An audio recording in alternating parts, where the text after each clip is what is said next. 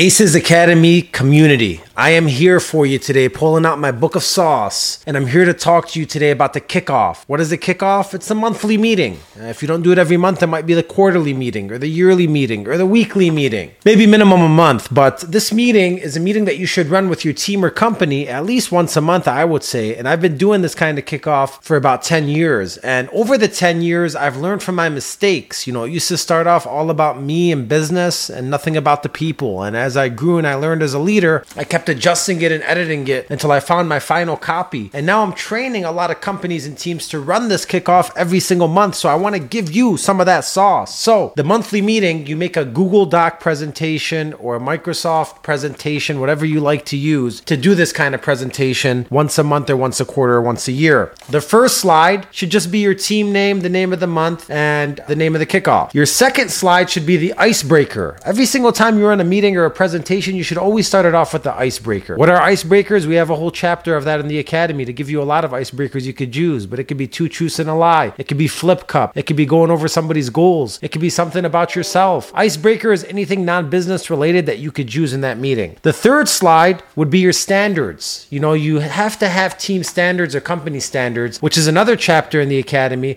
but if you don't have them, you want to make them and you want to put them in the presentation every single month. That way, it stays on your people's mind and it's omnipresent. The fourth step, you want to share your plan with one-on-ones, with trainings, with the events going on that month. Share your calendar. Let your team know those events. That's going to do two things. Number one, it shows your team you care about their development because you're spending time training and doing one-on-ones and doing events for their development. Number two, it holds you accountable because now I'm putting it out there telling you, hey, I'm training you on these days. Now I have to show up and do that. Next, we have the outing and the culture. You should be taking your team out at least once a month, once every 2 months minimum. And when you do that, you want to share it with them. So you put, hey, here's where we're going this month. Here's the date. Save it. We're going to have a great time. We're going to collaborate. If you're virtual, maybe you do a virtual outing where everybody shares their screens, has some cocktails, plays some games, and has a good time. We also got a bunch of outings for you in the Academy already that you could go back to. Then we have the stats. Let's get to the business, right? What is the production for last month? You want to review it in the new month kickoff, which should always be on the first, second, or third of the month, never later than that. So you review the production. After reviewing the production, you prop out the top 5 people, ask them for a tip in front of the group, get them engaged. You call out the bottom 5 people, ask them what they struggled with, ask the group to help get them engaged and give them some tips, and then you move on. After that, you have to give out your awards. Who's the number one player on your team? Do you have an award that you give them? Do you give them an award? Are they prideful of that award? Does everybody want to win that award? You give them that award, you prop them out,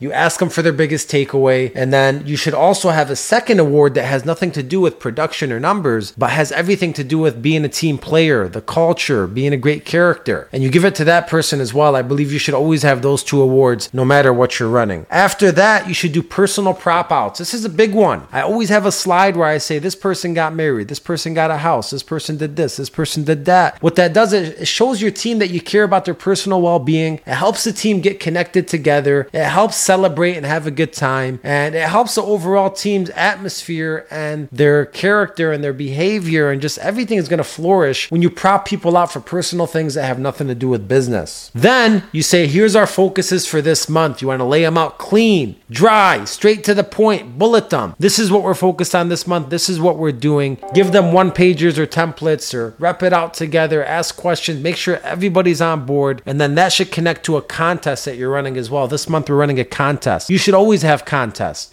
A needle mover contest if you want to move the needle, or something that you want to do for production. Make it fun, exciting, have a cool reward or prize at the end of it. We also have a chapter on prizes and contests that you could watch in the Academy to learn more about that. And lastly, you always want to end your meeting with inspiration. It could be the rock on YouTube. It could be a picture of something that means something to you. It could be a story from somebody of how they changed their lives. Whatever it is, you always want to walk them out inspiring, recap the kickoff, and that's how you run the meeting. Inside of Aces Academy, I have you a template with all those slides made. I have you a video of me helping somebody create those slides. I even have the slides for my own old team that I use. Check it out, make the kickoff, make it a ritual and a habit every single month, and execute on it.